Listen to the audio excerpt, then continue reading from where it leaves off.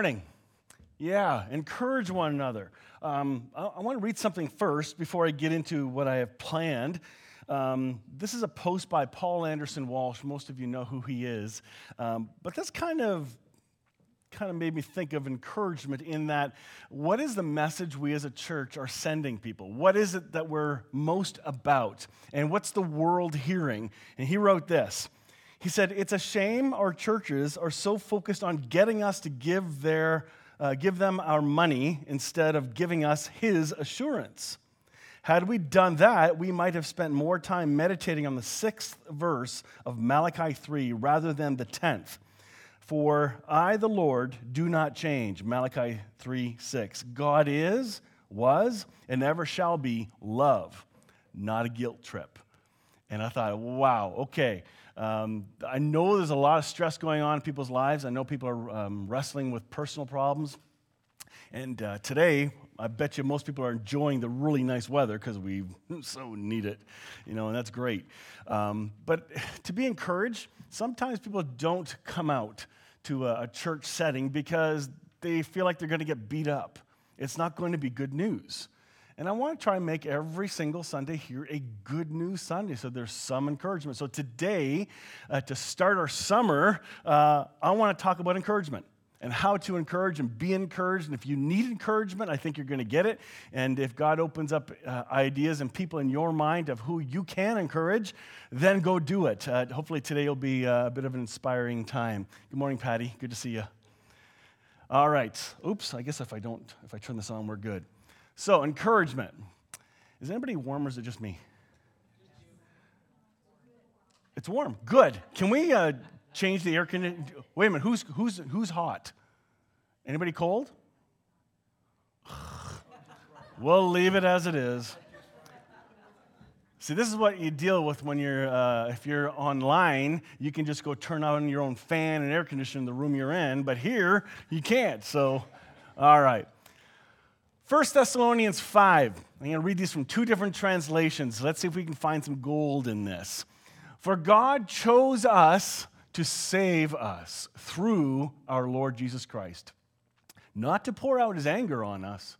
Christ died for us so that whether we are dead or alive, when he returns, we can live with him forever. So, encourage each other and build each other up just as you are already doing." This is from a New Living Translation. The Passion Translation spins it a bit deeper. It says, "For God has not destined us to experience wrath, but to possess salvation through our Lord Jesus, the Anointed One. He gave his life for us so that we may share in resurrection life in union with him, whether we're awake or asleep. Because of this, encourage the hearts of your fellow believers and support one another just as you have already been doing." Paul was the primary leader and teacher of the New Testament church. And he was the voice of encouragement when it was needed. He was the voice of wisdom when it came to theology and the new churches trying to head over to a world of legalism and follow the rules again. He's saying, stop the rule thing. You're here for freedom. I'm going to cover that verse in Galatians in a little bit. But he was the inspirer and encourager, and that's why a lot of these words matter a lot. So here's an encouragement just to begin. So encourage each other, build each other up. Encourage each other as you're already doing. First Thessalonians 5, verse 16, this is going to be kind of neat because some of us have misunderstood a certain line in this verse, and we're going to see what it really says. It says, "Always be joyful, never stop praying, be thankful in all circumstances, for this is God's will for you who belong to Christ Jesus." That's probably the version you've heard, and the way we've heard it, I want to read it from the Passion Translation as well. It says, "Let joy be your continual feast." That's interesting. "Make your life a prayer, and in the midst of everything, be always giving thanks, for this is God's perfect plan for you in Christ Jesus." Two key things in this that we need to zoom in on. Number one, how many times have we prayed for God's will? Lord, what's your will?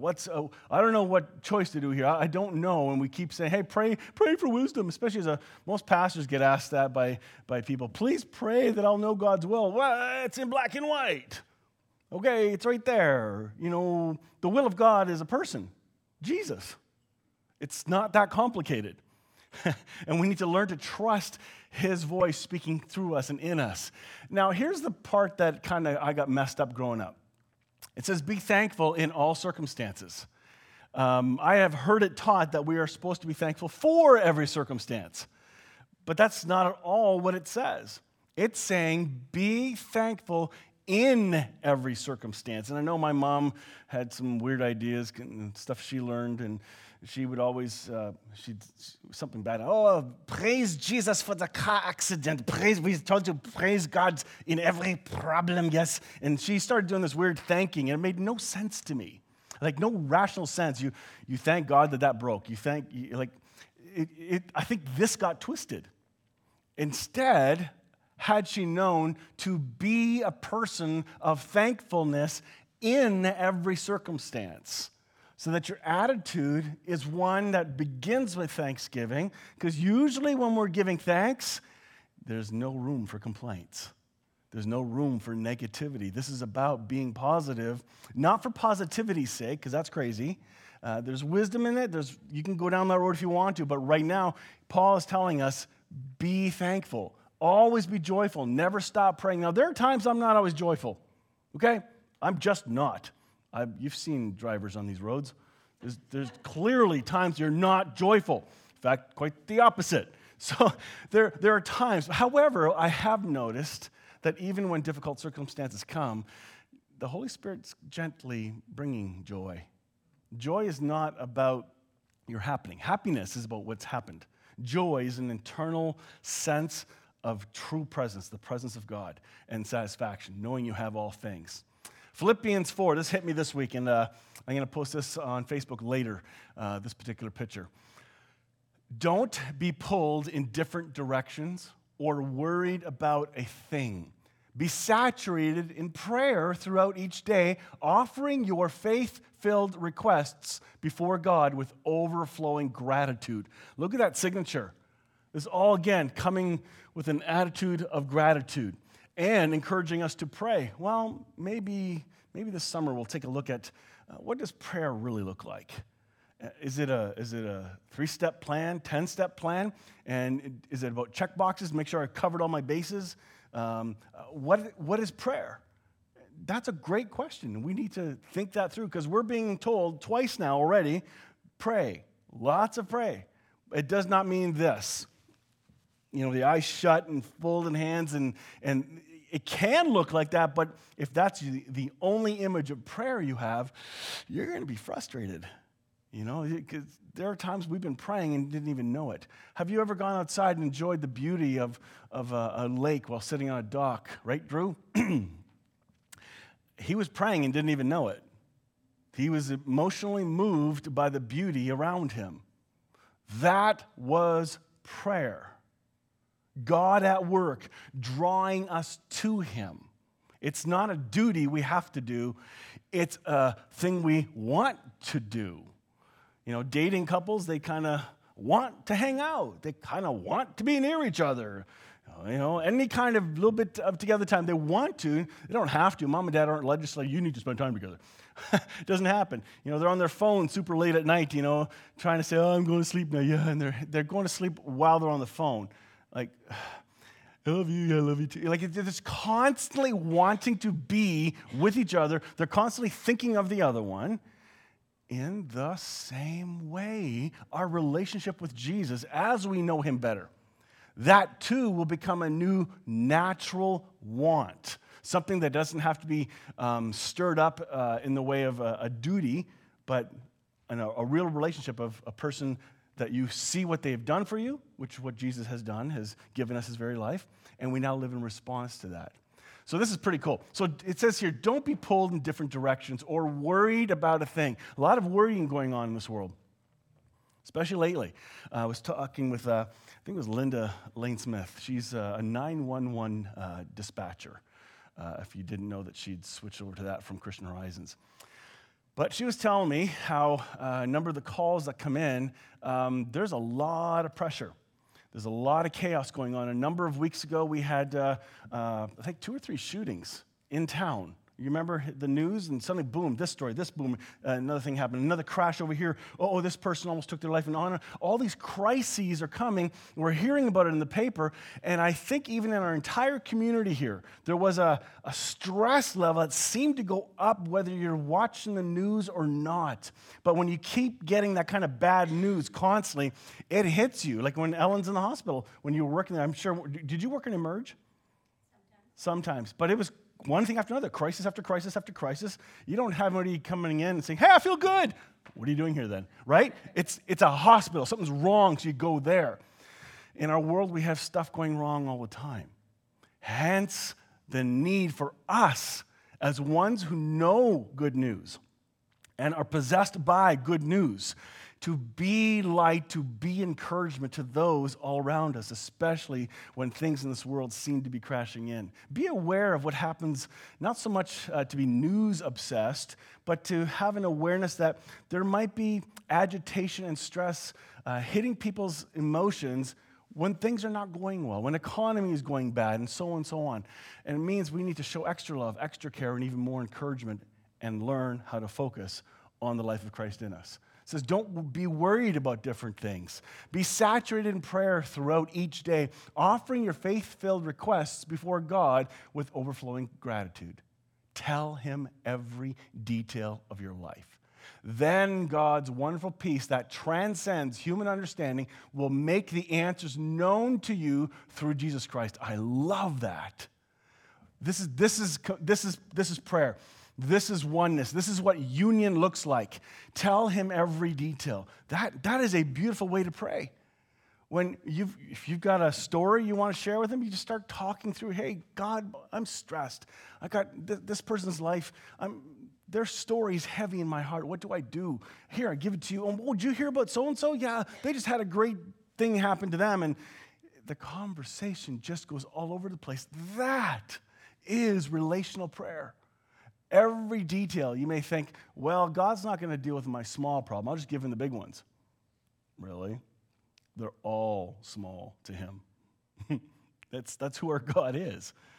So don't assume you know what's small or big for God, okay? Just give it all. That way you don't have to assess or judge it. You just give. And pretty soon trust will be built. And I love this other line here. Then God's wonderful peace that transcends human understanding will make the answers known to you through Jesus Christ. The answers are already in you. But sometimes we are not at a place of peace to be able to hear or understand what God may be trying to teach us or show us or to stop us from all of our crazy busyness just to be at a place of rest. I wonder what he might be encouraging us all to do.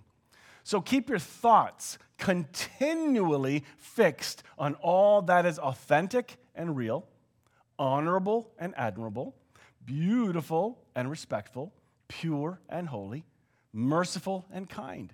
And fasten your seatbelts. Fasten your thoughts on every glorious work of God, praising him always. Follow the example of all that we have imparted to you, and the God of peace will be with you in all things.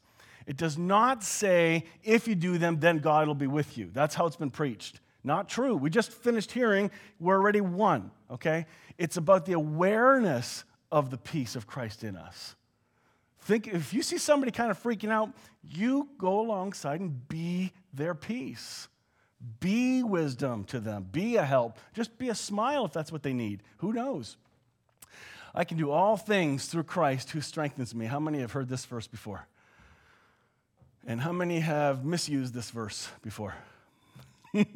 We tend to take a simple verse like this and oversimplify it. And it seems to imply, if I can put my mind to it, then I can do it. Anything I can think of, I can do. That's not what this is. This is saying, I can do all things through Christ who strengthens me. If he is giving you something to do, he'll also impart the strength to do what he's called you to do. And he's in charge of the outcome, not you. This is beautiful. Let's take a look at it from another translation, the Passion Translation. So before it said this, I can do all things through Christ who strengthens me. It says here, for I am trained in the secret of overcoming all things, whether in fullness or in hunger, and I find that the strength of Christ's explosive power infuses me to conquer every difficulty or face every difficulty without fear. Now, the without fear part, that can get scary because life circumstances can cause us to become nervous and worrisome. That's why he's always saying, do not worry, pray about everything. But this is a beautiful picture of the strength of Christ being in you. The previous verse, it says, I can do all things through Christ. The focus, if you misread it, your focus is this, I. Right? I, me. As long as it's about me, it's okay. Yahoo, me. Oh yeah, Christ gives you the strength. Me, I. Well, that's not it at all. This is the focus of Christ's strength. That is what our focus is. When we see that verse, I can do all things through Christ who strengthens me. The focus is Him. Always. Suddenly, it makes more sense. We take our eyes off of ourselves and put it onto Him. Matthew 6, even Jesus says, seek the kingdom of God above all else and live righteously, and He will give you everything you need. So don't worry about tomorrow, for tomorrow will bring its own worries. Today's trouble is enough for today. Amen? Yeah. Sometimes we get way too obsessed. I've never done this ever, worry about the future, ever. What's going to happen in 3 months, 6 months? We do that. My buddy Ken, he calls it fantasy thinking, where we focus on a problem that doesn't exist. We wrestle through that problem that doesn't exist. How are we going to address that problem if it comes, the one that doesn't exist? And we create all these scenarios, and we've got this fantasy movie playing in our head of all the problems that haven't even arrived. And then when some of it happens, you go, ha, see, I told you. No, that's a backwards way to see things. Live one day at a time. Live in the peace of the moment. That's hard in today's culture. It really is. The Passion Translation says it like this. So above all, constantly chase after the realm of God's kingdom and the righteousness that proceeds from Him. Then all these less important things will be given to you abundantly. Refuse to worry about tomorrow, but deal with each challenge that comes your way one day at a time. Tomorrow will take care of itself. This is good news. We need that help. We need that encouragement, especially when things look fearful for the future. Galatians 5, I love this. Let me be clear. The Anointed One has set us free, not partially, but completely and wonderfully free. We must always cherish this truth and stubbornly refuse to go back into the bondage of our past. Or New Living Translation says this, so Christ has truly set us free. Now make sure that you stay free and don't get tied up again in slavery to the law. New American Standard Bible, which is more traditional, says, it was for freedom that Christ set us free. Therefore, keep standing firm. Do not be subject again to a yoke of slavery. He's referring to the yoke of slavery of the old covenant law. Those rules that were put into place to make you think you're righteous by your actions. So you follow these rules and then you become righteous. That's what the whole sacrificial system was about. Doing everything correctly, being fully clean. And then every year they have this lamb go out into the wilderness. They slaughter one and the other one goes free. And that's a picture of their sin being gone and away from them. And they cheer and whoop, whoop, whoop. They're super excited about it. But within 10 minutes, one guy gets kicked and he punches the other guy out, and now they have to wait a whole year before they get forgiven again. Like, it just builds up. It's such a depressing system, and the system was set up to fail. The old system was set up to fail. And that's why when Jesus came, He often said, you have heard it said this, and He gives a picture of a rule. And then he says, but I say, and He, first of all, where the religious leaders tried to create rules that they could keep for self-righteousness, Jesus took it, killed it, and made it absolutely impossible again. He made the standard impossible to reach, which is the point, because it will point to Christ. The whole New Testament is a picture pointing to Christ. The Old Testament points to Christ. That old law system is a setup. It says, don't go back to those rules. Don't go back to those things that when you're focusing on those rules, guess what you're focusing on? And guess what you're not focusing on? If you're focusing on how to behave, then that's all you're going to see. Because then your mindset will be judgment.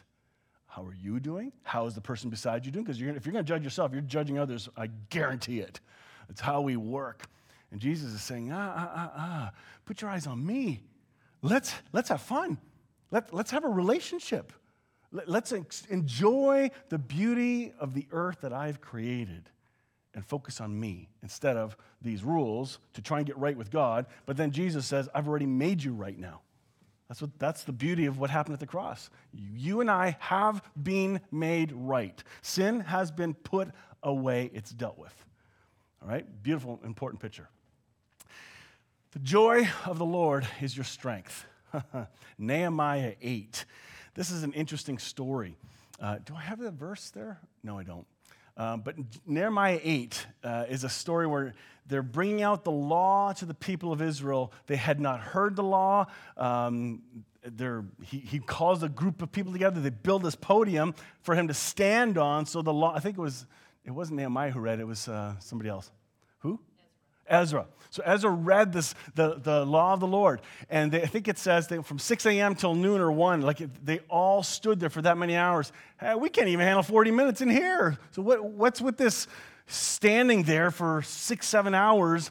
And the people wept as they heard. They knelt down, they prayed. And Nehemiah says, stop acting like this. I know you're being mournful, but this is a day to rejoice. You're hearing the law, you're learning, and this is Old Covenant, but let's celebrate. Let's turn this good news because God has put favor on you. So the focus is on favor, but they naturally went for the guilt. Wow. How quickly do we go for the guilt? Feeling bad. Nehemiah, great picture of refocus. Focus on what has been good, and that's what today should be about. Great story. And Habakkuk. So let's say things are bad for you. Some farmers, it's really bad.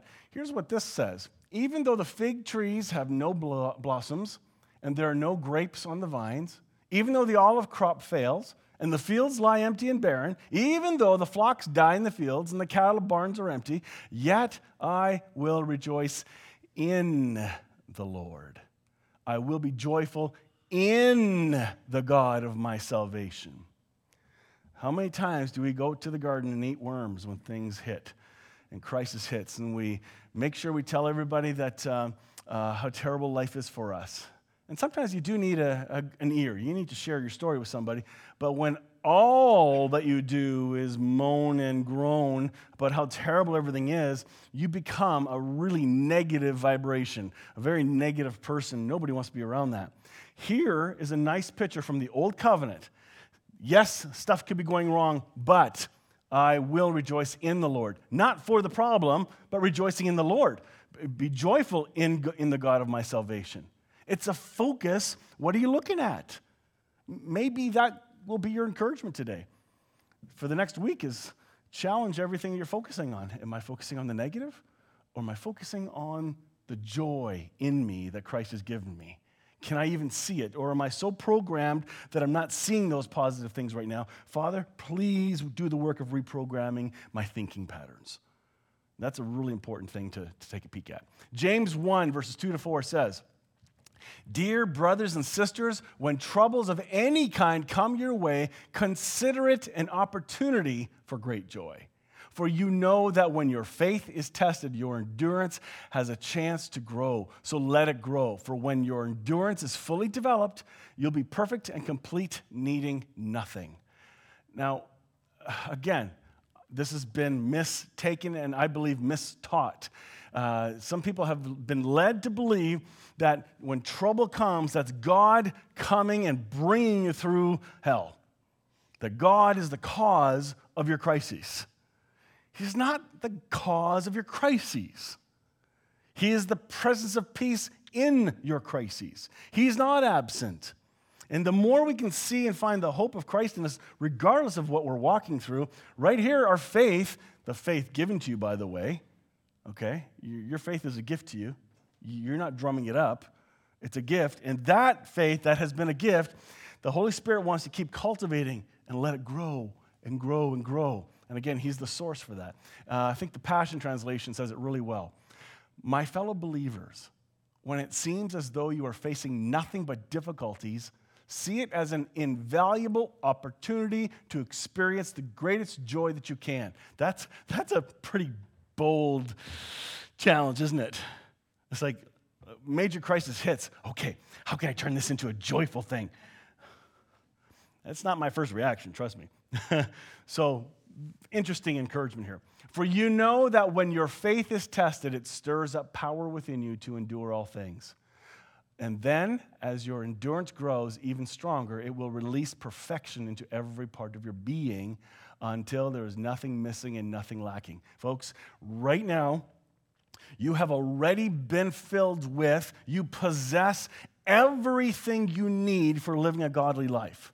You already have the full strength of God's complete peace in you right now for when a crisis comes. As we begin to practice this, here's what's going to happen. What is already there is going to wake up more and more and more. And then it's going to say you're going to lack nothing. It's because you realize, you come to the sensation and the revelation, I have everything. Oh my goodness, I had it all along.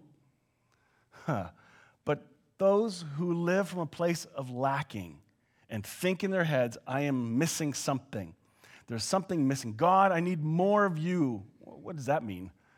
How many people have prayed that, Lord, I need more of you? You don't need more of him. How about enjoy all you have? Hello. You don't need more peace. You have all the peace of Christ in you. You don't need more patience. Use his patience. You have all of it. You're a powerhouse. Right now, you lack nothing. And the more we realize and the more we grow to believe this, then we start to walk with a different confidence, and then our thinking patterns change, and we become programmed to think like Christ instead of the world, which is always focusing on lack and crisis, fear, worry. And Jesus says, don't worry about anything. I've got your back. Have you ever been without? No. Still provision. It's always there. Somehow, maybe not at the level you would really hoped, but you're provided for. Psalm 27. The Lord is my light and my salvation, so why should I be afraid? The Lord is my fortress, protecting me from danger, so why should I tremble?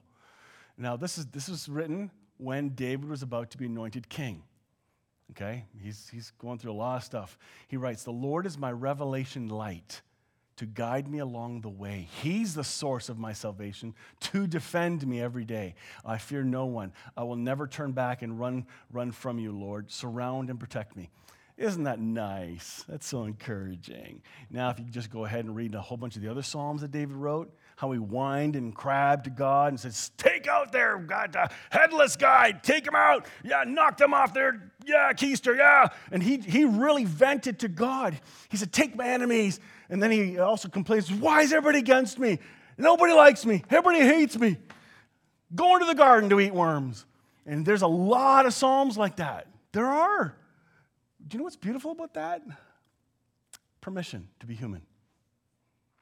Permission to be on a journey of continual learning and growing and maturing. He's giving us that permission. I love that. Therefore, since we are surrounded by such a huge crowd of witnesses to the life of faith, let us strip off every weight that slows us down, especially the sin that so easily trips us up, and let us run with endurance the race God has set before us. We do this by keeping our eyes on Jesus, the champion who initiates and perfects our faith. Because of the joy awaiting him, he endured the cross, disregarding its shame. This is a powerful, powerful encouragement verse. I love this line here. It says, strip off every weight that slows us down, especially the sin that so easily trips us up. And I have a hunch what that sin is. The word sin just means miss the mark. It's like archers when they shoot at a target and there's an archer far away and it misses, the archer would yell back, or not the catcher guy, because they don't do that, but the guy who's observing from the side, he says, sin, as in you missed. Missing, that's the sin. When we're missing the mark, and where do we miss it most? In how we see ourselves. And if you don't see yourself as righteous, worth something, liked, loved, deeply valued, when you do not believe that, it's called a sin, because we're missing the mark of the perfection that is in us. We're not seeing it clearly. You've been made perfect. Do you act like who you are all the time? No. But we still are. In our spirit, in our union, absolutely. This is a beautiful picture of hope. And Passion Translation says it like this: as for us, we have all these great witnesses who encircle us like clouds. So we must let go of every wound that has pierced us and the sin we so easily fall into. Then we'll be able to run like a life's marathon race with passion and determination, for the path has been already marked out before us. We look away from the natural realm and we fasten our gaze onto Jesus, who birthed faith within us and who leads us forward into faith's perfection. His example is this: because his heart was focused on the joy of knowing that you would be his, he endured the agony of the cross and conquered its humiliation, now sits exalted at the right hand of the throne of God. Okay, back up here for just a second. Where is it? Yep, for the path has already been marked up before us. How many races have you ever been in where there's no markers, where there has to be. There's always a path, okay? They've marked out every marathon, every race. Car races, they're just like this, but they're marked out, okay? It's kind of funny. Like, you know ahead of time, kind of, that there'll be markers so you know where to go. And that's what God has done for you and I. And I caught that fresh when I read this. It's a reminder that God has already pre-planned grace in every area of your life, whether you see it or not. For when you mess up and make wrong choices, there's still grace there waiting already. That gives me a lot of hope, that I can learn to trust the inner voice of Christ guiding me. Sometimes he'll do it through others, as my wife tells me what to do. It's got to be the Holy Spirit, right? So I got it. We got it. Just kidding. Always be joyful. Always be full of joy in the Lord. I say it again, rejoice. Let everyone see that you are considerate in all you do. Remember, the Lord is coming soon. Passion Translation says, be cheerful with joyous celebration in every season of life. Let joy overflow, for you are united with the Anointed One. Let gentleness be seen in every relationship, for our Lord is ever near. That's a lot of encouragement. I'm gonna end with this. This is the heartbeat of our identity right here. To them, God willed to make known what are the riches of the glory of this mystery among the Gentiles, which is Christ in you, the hope of glory. This is your piece of gold today. To be reminded, Christ lives in you. He speaks from within. Yes, he can speak from without, but if Ernie's got Christ in him, which he does, and Ernie speaks to me in love, that's Christ speaking to me from without, but he speaks to the Christ in me because I'm one with Christ. That means I'm one with Ernie. Wow, he's my brother. I need to treat him well. And he's going to buy me a burger after service today. Kidding. But you know what I mean? The awareness of Christ in not only in you, but in others. It'll change how we communicate and how we treat everyone. May that sink in. Father, this morning, I pray you wake us up to a joyful reality of Christ living in us. It had been a secret for so long, and now it's been revealed, Christ in us. Father, may we be encouraged by your Spirit. May we also become encouragers as the Scriptures encourage us to be. May we become that which we already are. I pray this in Jesus' name. Amen.